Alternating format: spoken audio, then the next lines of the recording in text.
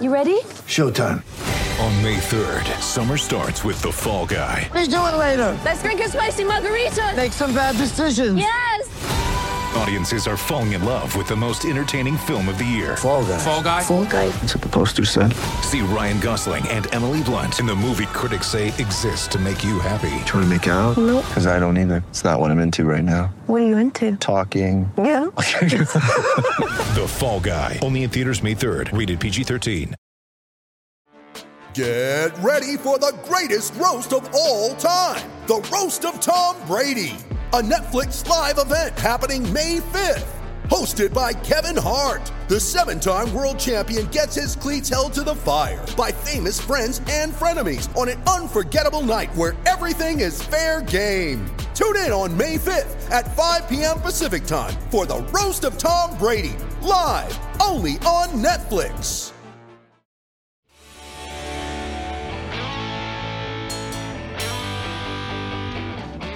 Hello, everybody, and welcome to Gobbler Country's Joyous Talking Turkey. Joyous because we were scared to death on Saturday night, weren't we, Brian? It was not quite what we expected, but what a great evening it was. And as you saw in their takeaways article that came out on Sunday, the day after the game, there was a lot of positive to talk about. I mean, there's always things to improve upon, but I mean, considering what these kids and coaches have gone through to come out and do what they did, so impressive. It was wonderful. Oh, by the way, this is John Schneider and my co-host Brian Manning, and I'm still skying about this because I'm trying to. Today is the call. One of the issues that the call we're going to do today is always Brian did the 5 takeaways, and they were all big positive takeaways. Well, we always have to look at what needs to be worked on, what things look like they might need to be worked on. Now, one of the things that we had to really Brian, you saw this, we're 23 players short, and we had 4 assistant coaches who were out, including the DC. So they only just got Tracy Claeys back for the linebackers, which probably was a godsend because we needed those linebackers to play the way they were playing. But the big takeaway of the 3 issues that we've got coming up that really need a little work. One, Fuente admitted to this in his press conference right after the game, was stamina. Because of the COVID, and he blamed it on all of the COVID restrictions and all of the contact tracing and all of the non-combined practices they were having, that he was really worried that in the middle of that second quarter that everybody started to get gassed. And I said it online at least once or twice in the comment stream on the thread. I was noticing that somewhere about the 4th, 5th minute of the second quarter, we started to see the defense, especially the defense, kind of get into a hole. It was like they were running through surf. One good thing about our guys was one group that didn't seem to get gassed was our offensive and defensive lines. They were blowing people off the ball from the start of the game and through the end of the game.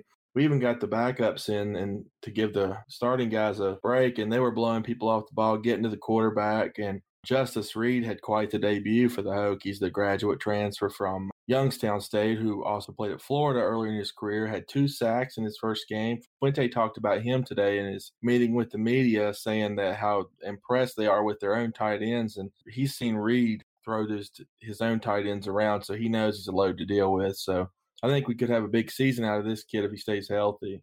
And actually 2 seasons, because remember, everybody's getting a freebie. So if he wants to hang around a year, he's got another year of eligibility after this. And who knows, Justice Reed seems to like to be in college. That was his 6th year of college, I think. Yeah. Because he's had a lot of injuries, and he transferred from Florida too. So we're hoping for a big year, and he goes in the NFL next year. That's what we want for him. So, But yeah, I get you. If we can keep these kids around another year, let's do it. But it's a good start, though.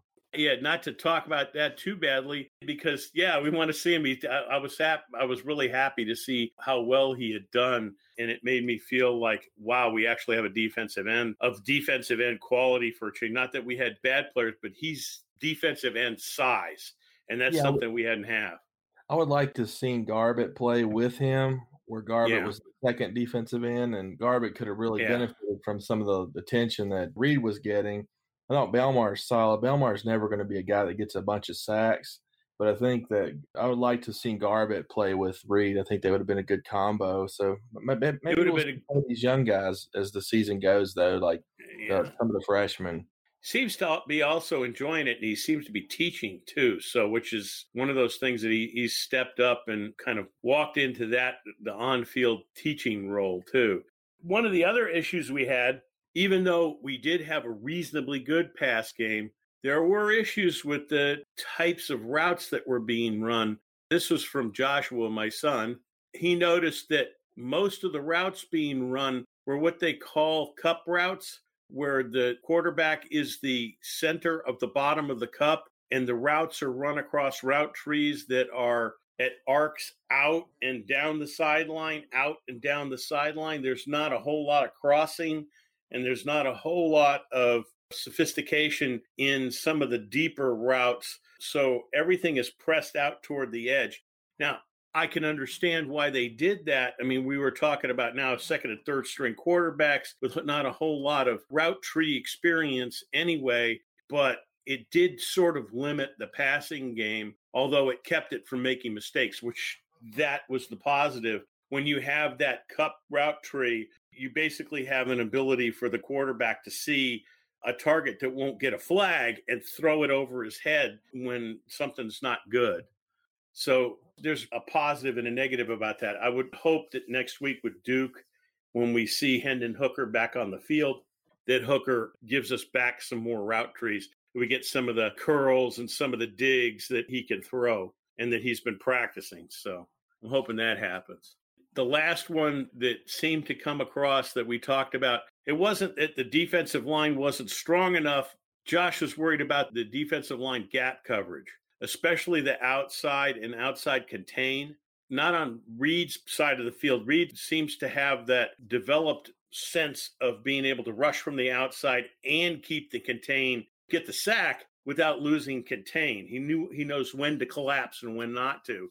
The other side was kind of struggling with that and got caught out of position a couple of times, which that's got to get picked up. And then there were a couple of interior gaps that a lot of it was holding, and there was a tremendous amount of holding in the interior of the line.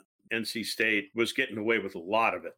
I think you're going to see more of that in these situations with the need to protect quarterbacks and stuff, with these roster issues going on with all these schools. And when you get into that, I see less flags of the interior holding kind of stuff. So that's my thing. What have you got on your plate? Well, I'm going to keep it all positive this week. We're talking about one transfer, talking about Justice Reed. What about Khalil Herbert? What a debut he had. 6 carries, 104 yards, and a touchdown. I mean, we heard a lot about him. A gear that we did not realize he had. Yeah, we thought he was more. I saw a little bit of when I knew we had came here. I went back and watched a little bit of him at Kansas, and he looked to be more of a power kind of guy, but he shows some power, runs with a low center of gravity, but he had some pretty good speed. I mean, he ran right through that secondary. Nobody caught him from behind, and pretty impressive. And we really didn't get to see Blackshear unleashed, and that's great because we won a game by 3 touchdowns, and we didn't even have to use Blackshear in the passing game. I think that's going to be a feature that we see in the coming weeks, and I'm excited to see what he scored a touchdown as well, but I think he had 5 or 6 carries and wasn't really featured in the passing game. We didn't need to pass the ball too much, and that's a tribute to how dominant the offensive line was. Well, Blackshear had 8 carries, 31 yards, lost 3, net 28. He had a TD. So he had 3.5 yards. Of course, if you take away the lost 3 and the situations in which he was running, he did pretty well for coming out of the box kind of fresh. It was nice to see Holston with the number 0 on the field, and he got 5 carries with 43 yards, and he netted 42 of that. He only lost 1 yard. So he was averaging 8.4 yards a run, which is great for Jalen. If they can get Jalen's fire lit, that would mean we have those 3 starting running backs that we wanted to have for a long time. Well, don't forget Keyshawn Kings, but is a stud. We know what we got in him. Yeah. Keeping him on the field. I was kind of hoping they would just redshirt him this year, but it looks like he's going to play. He missed the game. He was one of those 23 players that missed the game due to the COVID-19, but lots of talent in that backfield this year, and it's exciting. And I think we're going to see Herbert's there's been a narrative about why Fuente can't get some of these top high school running backs from Virginia. I think Herbert's going to change that narrative this year. I think he's going to run for 1,000. It's a short season, but I still think he can run for 1,000 yards. Yeah, well, he went over 100 Saturday night, and he earned every one of those 100 yards. It wasn't fluke stuff. It was nice running. And this is the last thing we'll do before we kind of wrap this. The last thing to do positive kudos. We got a Tenuta, Darrisaw, Smith. I mean, this offensive line, these 10 kids are going to go down as the best offensive line unit we've had in 20 years. They were blowing people off. There was one replay when Tenuta was blocking some guy 12. It looked like the free safety or whatever on that close-in run where I think it was Blackshear scored the touchdown. And Tenuta basically buried the guy about three yards back in the end zone, and the guy gets up and tries to push it. Tenuta bounced off. It was like, sit down, shut up. And oh, by the way, sit down, shut up. That was the nasty that we've been missing for a long time. And yeah, having been in the trenches, it's a rolling Greco-Roman wrestling match, fist fight, mixed martial arts at the heavyweight level. It is war in the trenches. And if you have ever played down there, you wouldn't know. I think Brock Hoffman being back there this year, well, he was here last year, but he couldn't play, which was a ridiculous NCAA rule. But anyway, he adds a nastiness to this group that I don't know that was there last year. I'm not saying it wasn't there, but he's unleashed these guys. And he was just named, I read today, the ACC Offensive Lineman of the Week. And if you go back and see that first quarter, a couple of those blocks he had, I think you can see why. It's a good group. It's a group with a lot of talent, but they have the disposition, too, that you need to play the position. So really excited about that group. Hope we keep them all healthy. Yeah, my dad told me when I lined up on the line for the first time, you're going to growl and you're going to hiss and you're going to talk smack. And he said, and when the guy across from you just steps on your hand, you're in trouble. Because that's what happens in the line. You don't see it, you don't hear it because it's subdued, because especially the offensive line has to stay still and they have to do their audible calls. But I never spent a snap, and even as a young kid in middle school football, I never played a snap at any time that wasn't a fist fight. And we finally have that offensive line, and I'm thrilled. So those are the good things we have. And as we wrap this show up, next week we travel to Raleigh-Durham to hopefully lay the same sort of smack on a team that really deserves it. With what happened there last year, I think everyone remembers that Friday night in Blacksburg last September. I think it was the 26th, and where Duke just showed up and we didn't, and it was the most embarrassing game in my lifetime watching Virginia Tech. Anyway, late in the fourth quarter, I think it was around the 7.5-minute mark, Duke was up 38-10, and David Cutcliffe calls for a fake punt. And Tech's kids had done the air was let out. I mean, there was just a miserable night that night. We were there, and Coach Fuente was not happy about it, but he's not the kind of guy that's going to say anything. He's going to keep that in the back of his mind. And just like he used to do to Larry Fedora at North Carolina, I think this one will be remembered. And if the Hokies get up like they did on North Carolina State against Duke this weekend, Fuente is going to keep the foot on the gas pedal, and I'm all for it. Next week, he doesn't take a knee inside the 30-second mark at the 2-yard line when he was going to score a touchdown and make the score 52-24. He had the team take a knee and let the clock run out. That isn't going to happen next week, I don't think. Well, it's big boy football. I mean, you get up 30, 35.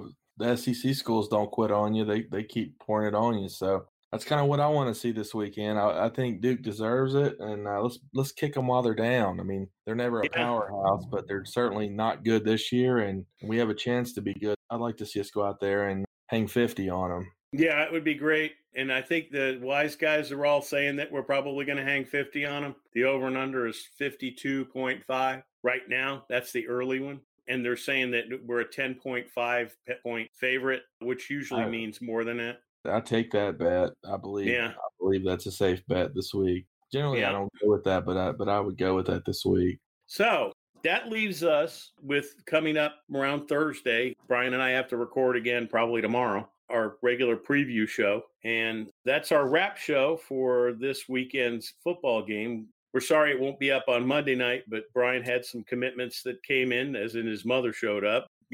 Mom comes first. So we'll get Catherine to get this edited and get it out so that we get it up online on Tuesday. And we'll see you again on Thursday night. And hopefully we're going to be talking about some potential high-scoring hijinks from Virginia Tech. So without further ado, Brian, what do we always say? Go Hokies. Go Hokies.